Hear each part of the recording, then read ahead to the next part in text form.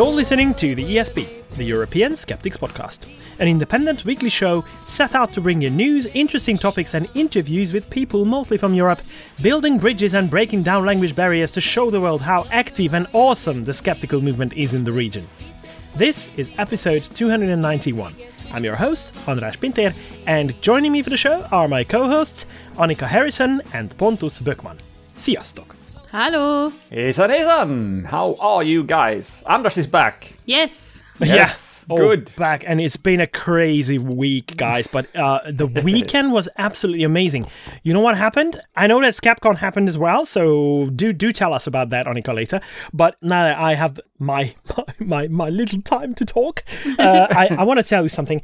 We had a crazy weekend with the Hungarian Skeptics. We attended Hungarocon.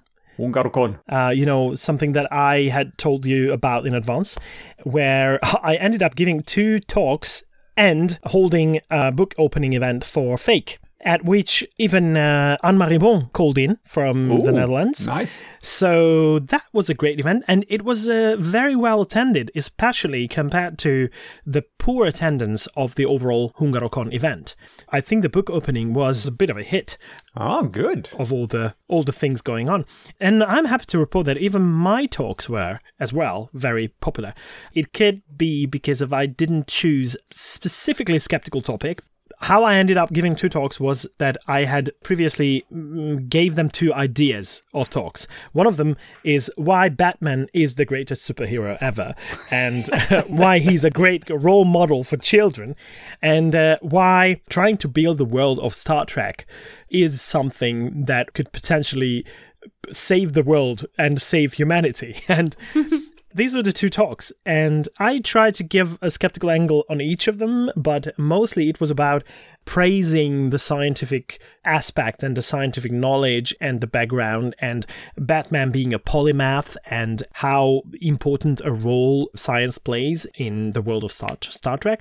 I gave those 2 talks because they ended up wanting both of them. So I wanted to give them a choice, but they ended up wanting both of them. So I said, what the heck? I don't have anything to do anyway, so... Exactly. Yeah. Yeah, but it was a lot of fun, and the book opening was a hit, and a lot of people are really wanting to buy this book now. The Hungarian Skeptic Society bought a couple of them, and we handed out 5 copies to people who came to our booth during the day and had a chat with us and even participated in some of our tests, because we had these quiz things going on. That was quite a hit. I really enjoyed it. Sounds like a great time. Good for you. Yeah, it sounds amazing.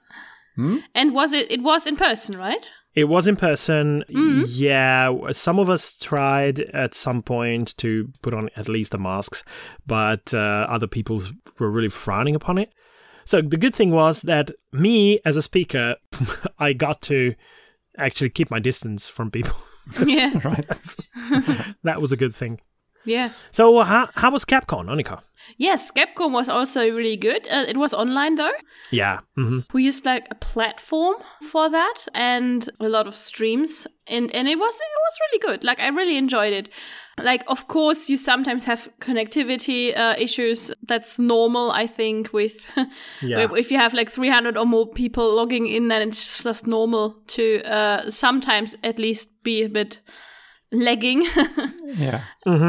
But it was a lot of fun, and I particularly enjoyed the talk about why plants are not interested in healing us. So why like superfood is not like exactly like why superfood like curcuma also is not trying to heal us also, and that was really, really interesting. And yeah, several others. So they're still online, and you can the organizers are planning to give out like cheaper tickets for people to still buy it, and then they can still watch the presentations. Yeah, that was really, really interesting. Great. That's good. Mm-hmm. There was another event recently. We mentioned it last time, so I wanted to pick it up again. The Ig Nobel prizes. I wanted to say this is not European, but it's world. It's international. It's fun. Yeah. So they were now announced, of course, on last Thursday, I believe. And if people are still unaware, the short of it is that Ig Nobel Prizes, it's a spoof on the Nobel Prizes. It goes to, quote, research that first makes you laugh and then makes you think, end quote. So it's funny, but still, at least sometimes, very serious research. The 2021 awards are just as fun as you would expect. The Transportation Prize went to, quote, Robin Ratcliffe and colleagues for determining by experiment whether it is safer to transport an airborne rhinoceros upside down, end quote. So, I don't know if safer for whom. I'm not sure, but apparently it is the best way to transport them. And there are beautiful pictures online to prove that hanging rhinos upside down from helicopters is apparently a good idea. There were other fun prizes as well. I mean, I won't go through all of them, but there were things about analyzing the bacteria in chewing gum on pavements. So if they've been there for a couple of months, you can actually do a lot of good research on them. Another one was whether overweight politicians can predict the level of a country's corruption. Not that the politicians can make predictions, or maybe are overweight. But if they are overweight, is that correlating with corruption? And apparently it is. Also, one was if male facial hair has developed as protection from getting punched in the face. Maybe. Oh, okay. I never thought of that before. No. Okay. It's a sort of, protection. But I'm especially proud as a Swede for the biology prize because it went to the Swedish researcher Susanne Schötz for, quote, analyzing variations in purring, chirping, chattering, trilling, tweedling, murmuring, meowing, moaning, squeaking, hissing, yowling, howling, growling, and other modes of cat-human communication. Thanks for the nice poem about cats there. Yeah, it was really good. So, was that the actual title of the paper? That was the no, it wasn't, but it was the motivation for the prize. Okay, okay, all right, okay. They really got it there with the yowling, howling, growling. I think that was very nice. But definitely. you should look it up. Sounded a little bit like a yodel. Yeah. Yowling, howling, growling. We will put that's right. Links, some links in the show notes for you to look it up. It's worth it. I promise. It sounds definitely good. It's interesting. In Germany, we have an election coming up, and I wanted to ask about that. The election itself is on the 25th, so in soon. Yeah, 10 days. 26, sorry. Mm-hmm. So 11 days from the day of recording. Mm-hmm. I think a lot of people already voted. I did too, because you can also vote via letter, and I just wanted to be sure to not lose my voice, my vote. Yeah, if I had to be quarantined for whatever reason. Yeah. And that's why I decided for letter election. Mm-hmm. It's really interesting because there are also conspiracy theories around fake news. Even people try hacking to influence the election. Mm-hmm. It's also really interesting who will win because normally the CDU, like the Christian party that Angela Merkel is also part of, they're usually very set for the first place. But their candidate, Armin Laschet, is very, very, very unpopular. I'm not exaggerating here. He is very unpopular. Seems like a poor choice to put forward as a party. Yeah, I mean, I think he was only criticized by North Rhine-Westphalians before they put him in for the run because North Rhine-Westphalia didn't like his management of COVID. But then he did a thing where a higher ranking politician was around the floods and he held a speech. And the candidate, Laschet, was in the background laughing and someone took a photo of that. Mm-hmm. And photos can hurt you really badly. Of course, it was clumsy, but of course his reputation is very damaged now. Mm-hmm. And so, despite the CDU being pretty popular, the other parties like the Greens or SPD can still win. We'll see what happens. Wow, but it's for sure that Angela Merkel is leaving. Yes. Okay. Well, there is something else that I wanted to talk to, and there's some place where I would not necessarily want to be right now, and that is the ISS, the International Space Station. Have you heard what happened? It looks like the ISS is having a year full of absolute trouble.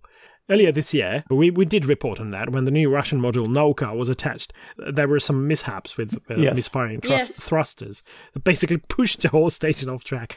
Now, news came out a couple of days ago about smoke alarms going off in one of the modules. That's not You good. might have an idea as to where the smoke was coming from. It was the Russian Zvezda module. Yes, of course. Module. I think it's pretty clear what's happening here. It's our friends Boris and Vladimir from episode 286 who continue to be up to no good. So, Boris, are you cooking borscht again? Yes. Vladimir, I'm just trying to do my best. I really love that, Pontus. I really love that.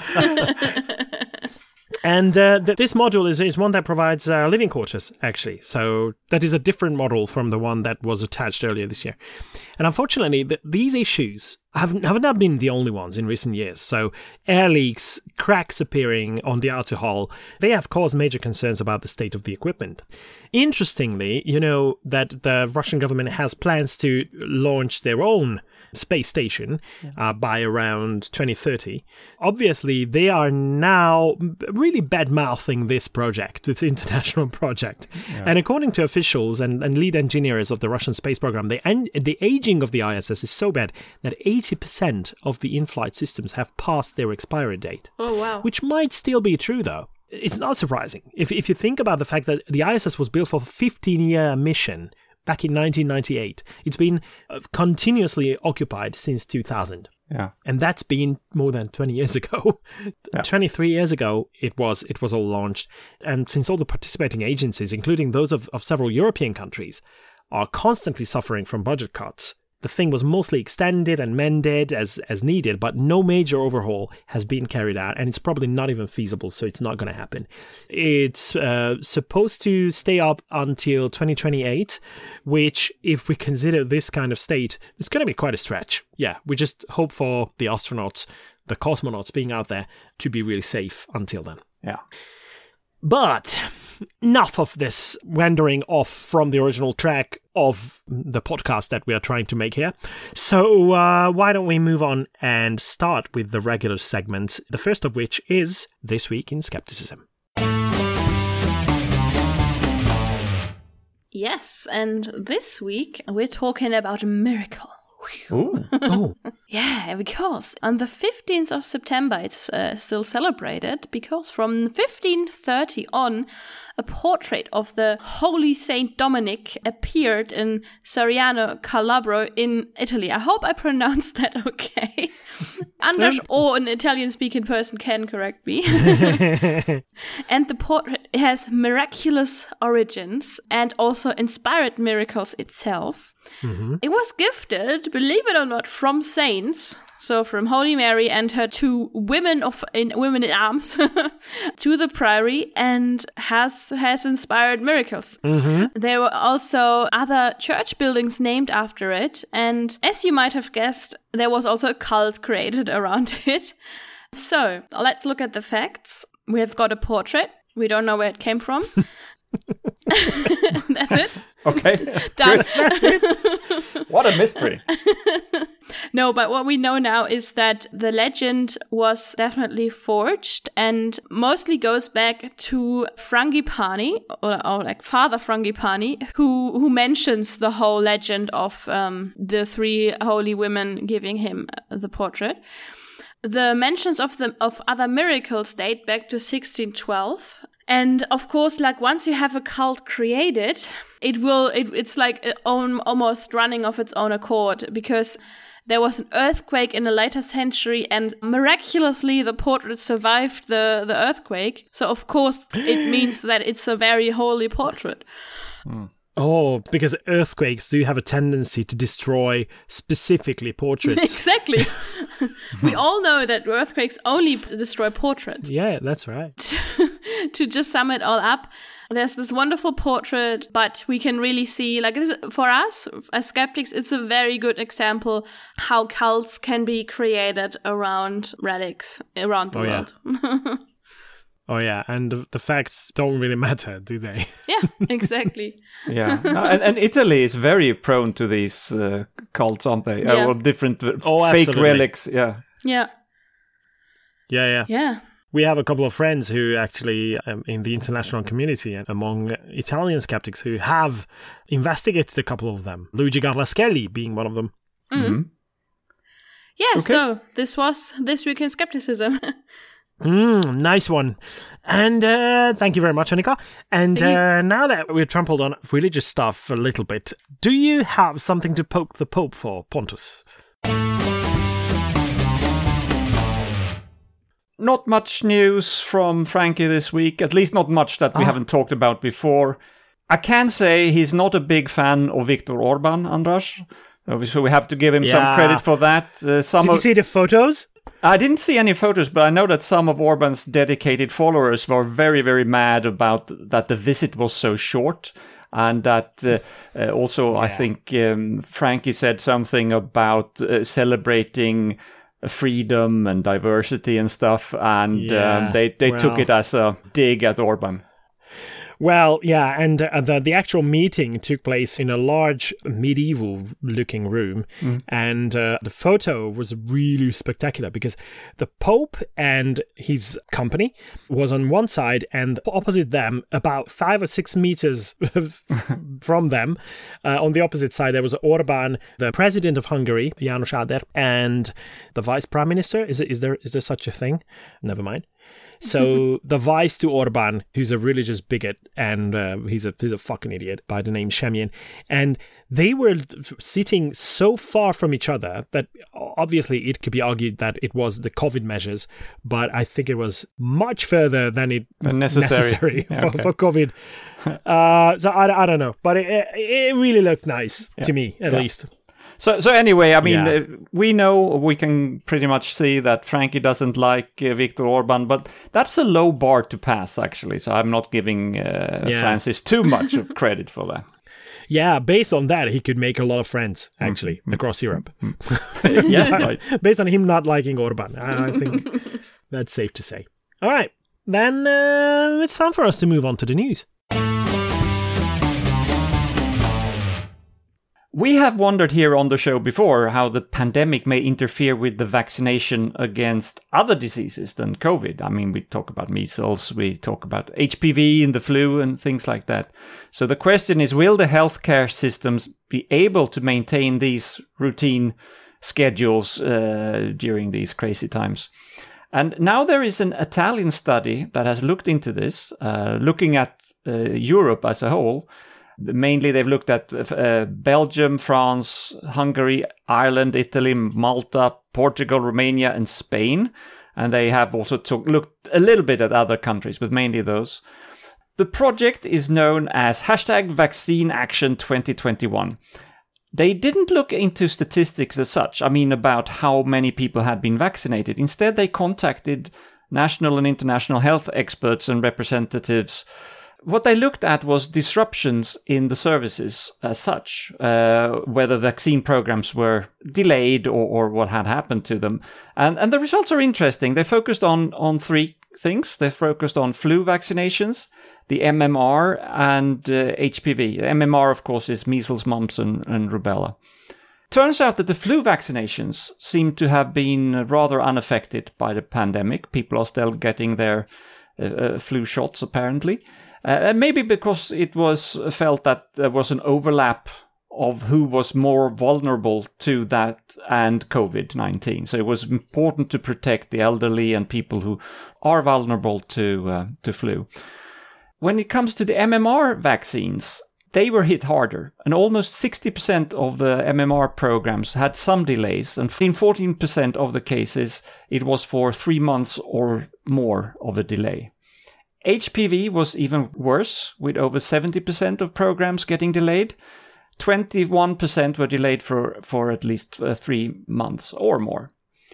And the respondents to this survey said that national and local governments were to blame for the disruption mostly, but there was also to some extent that citizens were afraid of getting a COVID-19 infection, so they stayed at home instead.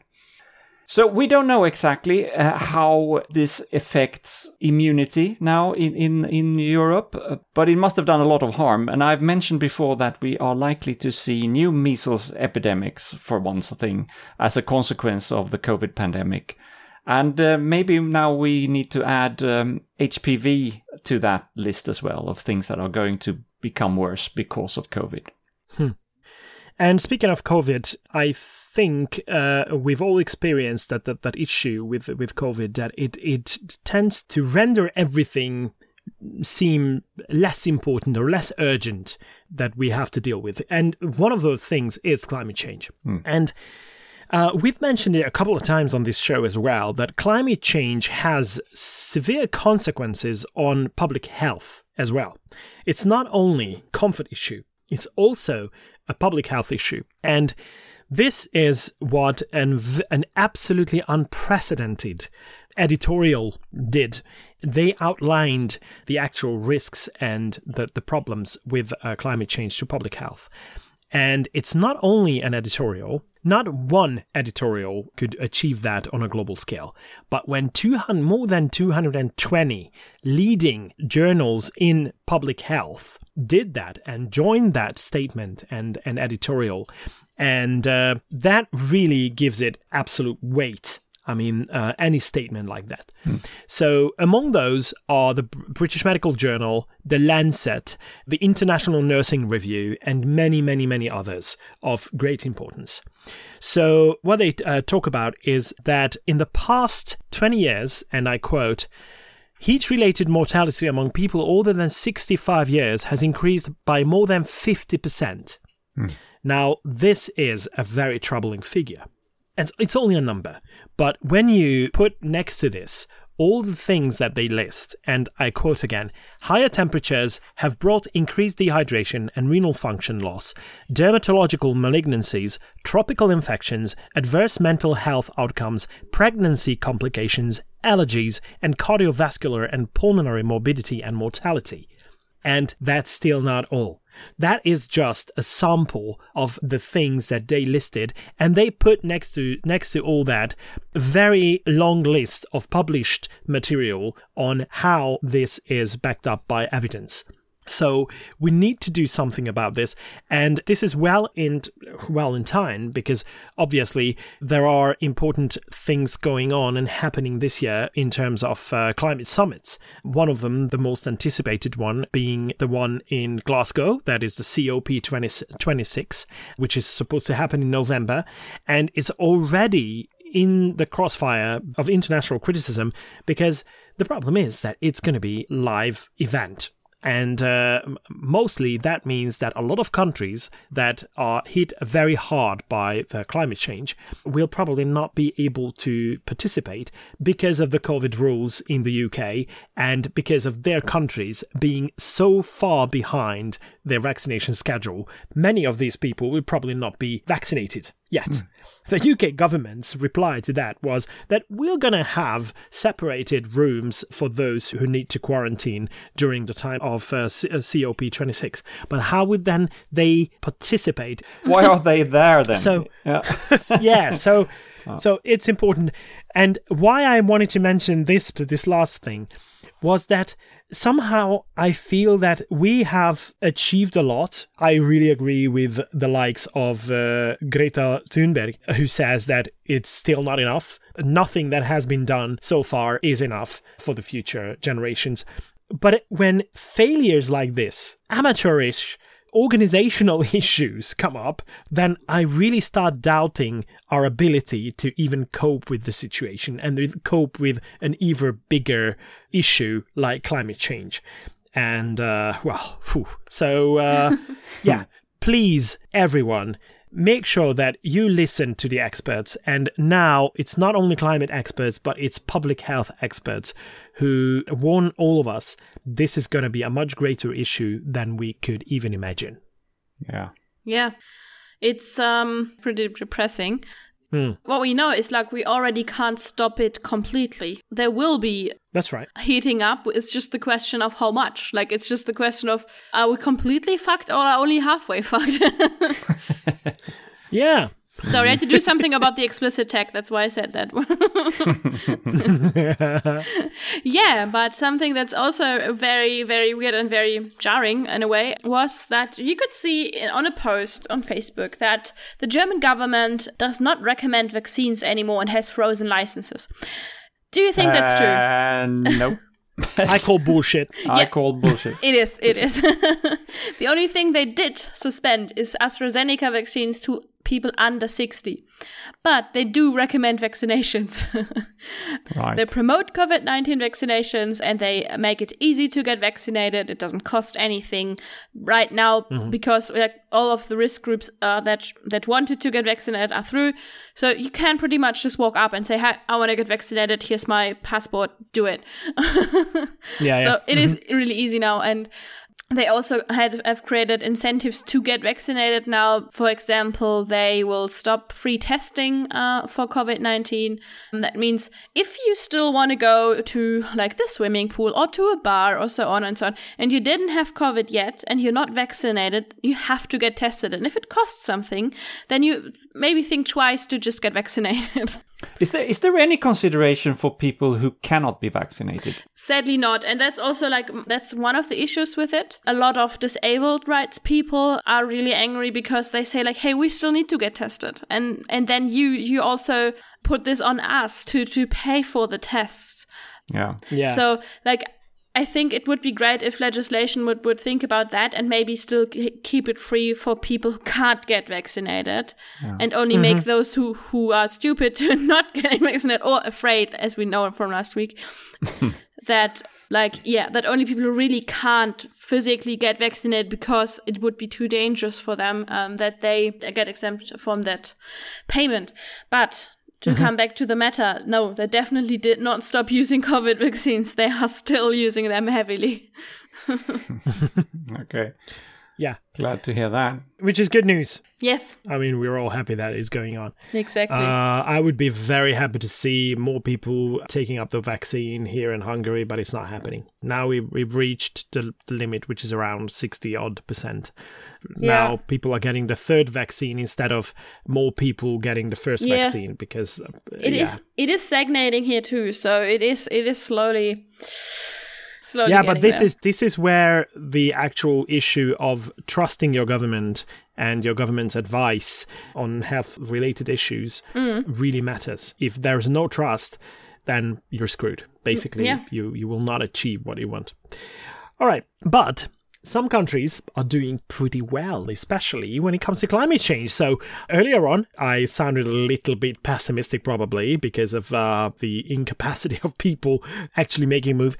But when it comes to science and technology, those people are not sitting on their butts. They are making things happen. And this is what happened with the Swiss company called Climeworks and the Iceland company Carbfix.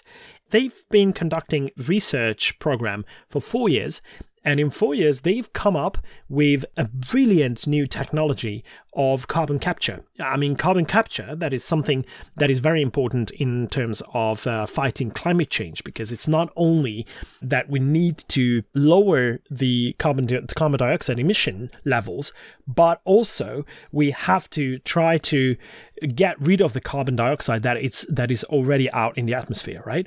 And that technology is called carbon capture, and the way it's being done is that you try to get the carbon dioxide from the atmosphere and somehow squeeze it down below the surface of the earth back to the mineral deposits they originally come from. I mean, not necessarily the same ones that they come from. We are talking about fossil fuels and fossilized materials. The thing is that you have to mineralize it in some way. But the problem is that the usual ways of mineralizing it are very slow. So they took hundreds of years to capture a significant amount of carbon dioxide. But these two companies, they managed to come up with a brilliant new solution. When you find basalt layers, basalt is very rich in minerals that contains a lot of metallic ions, and those can react with carbon if it's injected in the matrix of the minerals as a solution of carbon dioxide, carbonic acid. The carbonic acid can react with these metallic ions and they can form actual salts. That means that they can mineralize much faster, and we're talking about years, a couple of years instead of hundreds and thousands of years of the process of mineralization. So with this, these two companies came up with an actual system, an actual technology that is capable of capturing 4,000 tons of carbon dioxide every year out of the air, which is not that much, but it still equals to the emissions from about 870 cars per year. Okay. That is quite good. So, but this can be scaled up and this can be distributed all across the world. And now they turned the system on. And it's powered, obviously it needs a lot of power for the pumping fossil and fuel. For the capturing of the... No, this is powered, it's in Iceland. And it's all powered by fish. By renewable energy. By fish. Okay, sorry, I was thinking fish. They're just throwing fish at them. And fish oil. The mental image. And this plant is named orka, which is an Icelandic word, and it means energy. It consists of 4 metallic units of metal boxes, basically, and they are very similar to the containers that we use in maritime transport. And they capture the air and then start separating the carbon dioxide from the rest of the atmospheric capture, and the rest of the gas is released outside. Then the carbon dioxide is dissolved in water and then pumped down into the basaltic layers. So it's brilliant. It's absolutely brilliant. This is science at its best. And if other companies, other plants can do that, can scale it up and distribute it around the world, we might have a solution for the future. Pretty good. I'm very optimistic about this, and well done, people. Yeah, we need all the tricks we can invent. Yeah, all the new technologies. Yeah, and it's definitely not going to be enough to just lower the emission levels. It's not going to be enough. Yeah. So we have to go and capture all that carbon dioxide. Exactly. Yep. Something that's also good news is that Andreas Kalka got arrested. And why is that good news? Because he is an MMS salesman. Mineral miracle solution. Exactly. Yeah. According to himself, he's a researcher about the therapeutic use of chlorine dioxide for hypoxia, inflammation, infection, sepsis, and COVID. This long list should already make us skeptical if we weren't already skeptical. Edward Ernst says the snake oil salesman, which is like a euphemism for fraud, was particularly successful in South America. And he promoted the toxic bleach called MMS, as we already said, Master Mineral Solution or Magical Mineral Solution, and is now charged by the Argentinian authorities. This was the end of a 7-month-long investigation by the EUFEMA, or however it is pronounced, Spanish, Argentinian people, please tell me. This was launched, the investigation, after a 5-year-old boy in Western Argentina died of multiple organ failure because he got chlorine dioxide poisoning. Jesus. Yeah, which is, it's horrifying. They say there's an illegal practice of medical profession and selling fake medicines, and that's why he's charged. He could face a sentence of 25 years. And 4 other people are charged, all of them Argentinians. As a little reminder, MMS is not effective, it is harmful. It was designed by aerospace engineer Jim Humble, and the thing is, like most alternative medicine remedies, just not effective. But this is actually not effective and actually harmful. So it is pretty bad. And that's why him getting arrested is good news. Mm-hmm. I agree. This is very good news. I mean, he was close to escaping, right? I mean, he was catched in Argentina. Yeah. Right? Is he going to be tried in Argentina or? Yes, because I think yes, because he also did the crime that he's charged for in Argentina. Okay, well, not very good for him. I don't imagine that an Argentinian prison is much better than one in Germany. Yeah, but make sure you get arrested in a country where the prisons are nice. Yeah. At least do that to yourself. All right. But this has been all the news. So thank you very much to both of you. We are moving on to finding out who's been really wrong lately. All right, here we go. In 2017, so this is a story that goes back a while, but we'll get to today very soon. In 2017, a chiropractor in the UK, quote-unquote, treated an elderly man, and there is no doubt, even among chiropractors actually, that the treatment that was given led to the death of this man. And I say this man because I hesitate to call him a patient, because that implies that the chiropractor was a medical doctor. And that's important here because she actually used the title doctor at the time, something that she had no right to do. And it's not clear if her victim, and I say yes, victim, was under the impression that she was a proper MD. Mm-hmm. Our friend Edzard Ernst has written extensively about this case over the years. It has now come up again because the GCC, which is the General Council of Chiropractors, has now issued a ruling in this case. And the GCC is the body that is meant to regulate their members and make sure that all the chiropractors are following, quote-unquote, good practice, whatever that is when it comes to chiropractic. And they have the power to suspend chiropractors and to discipline them. The man who died had a previous condition, which is pretty common among elderly people, and that is that ligaments that are holding the vertebrae of the upper spine in place can be ossified. And that means that they more or less change into bone, so they become very rigid. And it limits your mobility quite a bit, of course. And you can read in the show links exactly what this chiropractor did, but she used way too much force and basically broke the poor guy's neck. And she realized that something was wrong. But instead of immediately stopping and waiting for an ambulance, she proceeded to try to help the guy, and she moved him into a chair. You shouldn't move people with a broken neck. No. Stupid. And she pulled his head back and gave him mouth-to-mouth treatment, which probably made a lot of damage to him. It's also the wrong way to do that. Sorry, but it's just like... as I said, she's not a medical doctor. But not even doing that right? It's like, come on. Yeah. Then, when the paramedics actually arrived, she lied to them about what had happened. She claimed it was a medical emergency, not a traumatic one, meaning that she hadn't done anything physical to the guy, which she had done. And that meant that the paramedics didn't stabilize the neck of the guy before they transported him down the stairs and into the ambulance. And he died later as a direct consequence of all of this trauma. She also did not put an accurate account of what had happened in the patient records, but instead repeated the lies that she had told the ambulance guys. So, to summarize, she treated a patient with a treatment that is contraindicated for a person with that existing condition.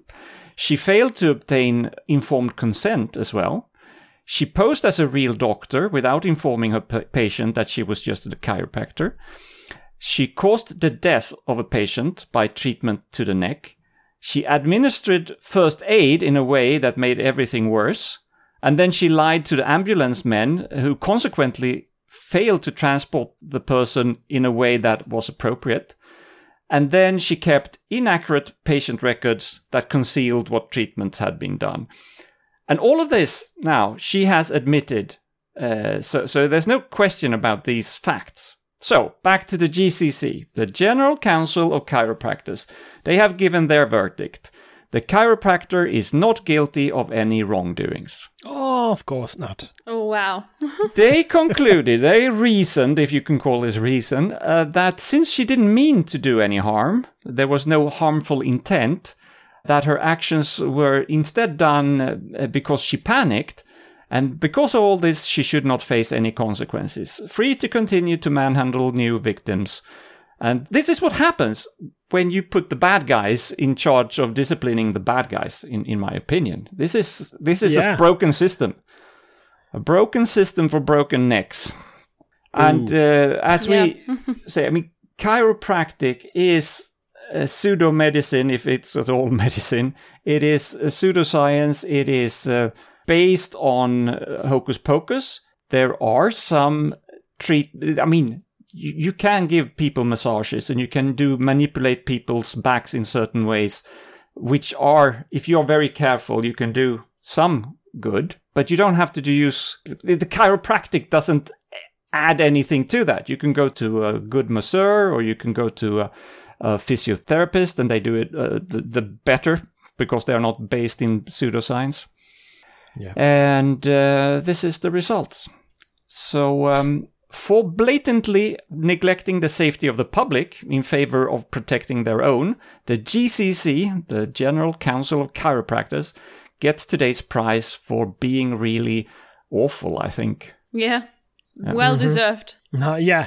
Wrong doesn't really explain what they are. Really assholey. Yeah. Oof. All right. Thank you very much, Pontus. Thank you. And that brings us to the end of the show. But before we go, I'd like to bring up a quote from none other than Simon Singh, who will be celebrating his birthday on the 19th of September. Ooh, and nice. This quote is from Big Bang, The Origin of the Universe, one of his books. And the quote is, "All that was required to measure the planet was a man with a stick and a brain. In other words, couple an intellect with some experimental apparatus, and almost anything seems achievable." Bam. That's a very good optimistic quote to end this pessimistic show. Right. That's right. We need that. Yeah. And I just want to say that I love the way this man thinks. Mm-hmm. And we've met him a couple of times in person as well. We had him on the show, and he's such a lovely guy. And how much he has done for making the world a better place. I mean, I think he deserves all the praise. Yes. And he was the one establishing the Good Thinking Society, which is doing the greatest amount of skeptical work and achievements in the UK, thanks to their most prominent employee, Michael Marsh. So, yeah. Yeah. That's all done or initiated by Simon Singh. So, well done. All right. So, but that really concludes our show. And I'd like to thank both of you, Annika and Pontus, for joining me today. Thank you. Thanks a lot. Thanks a lot to our listeners as well for tuning in. Please keep doing so. And until next week, goodbye. Tschüss. Hej då. Vi släpp.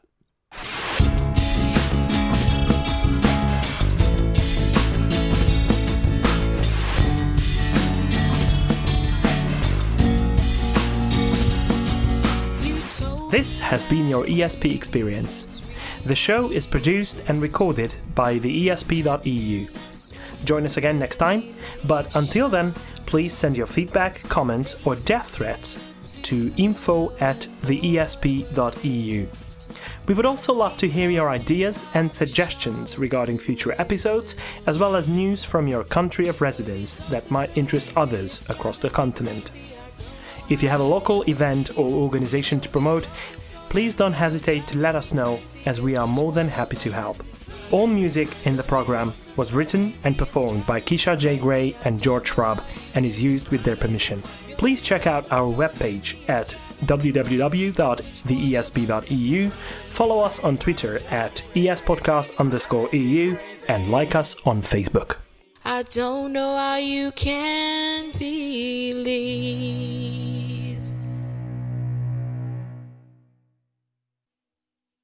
To transport an airborne rhinoceros rhinoceros upside down. And there are beautiful pictures online of rhinos. Beautiful pictures on what's the noise? Who's getting emails? What noise? It's interesting that you can actually vote via letter because can you, Pontus? Oh, in yes. your country? Yeah. Okay. In civilized countries, we can. Yeah, thank you. No. Sorry. No. Carbonic. Carbonara. Carbonara. Carbonara. Okay. Don't send me things that say go bing when I'm talking, Anders. Oh, sorry. I'll just put my thing on mute. Sorry. Oh, hello. Oh my god. There's a wrestling match now over at Annika's where Luna is getting hold of the mic and she's winning, I think. No, she's not.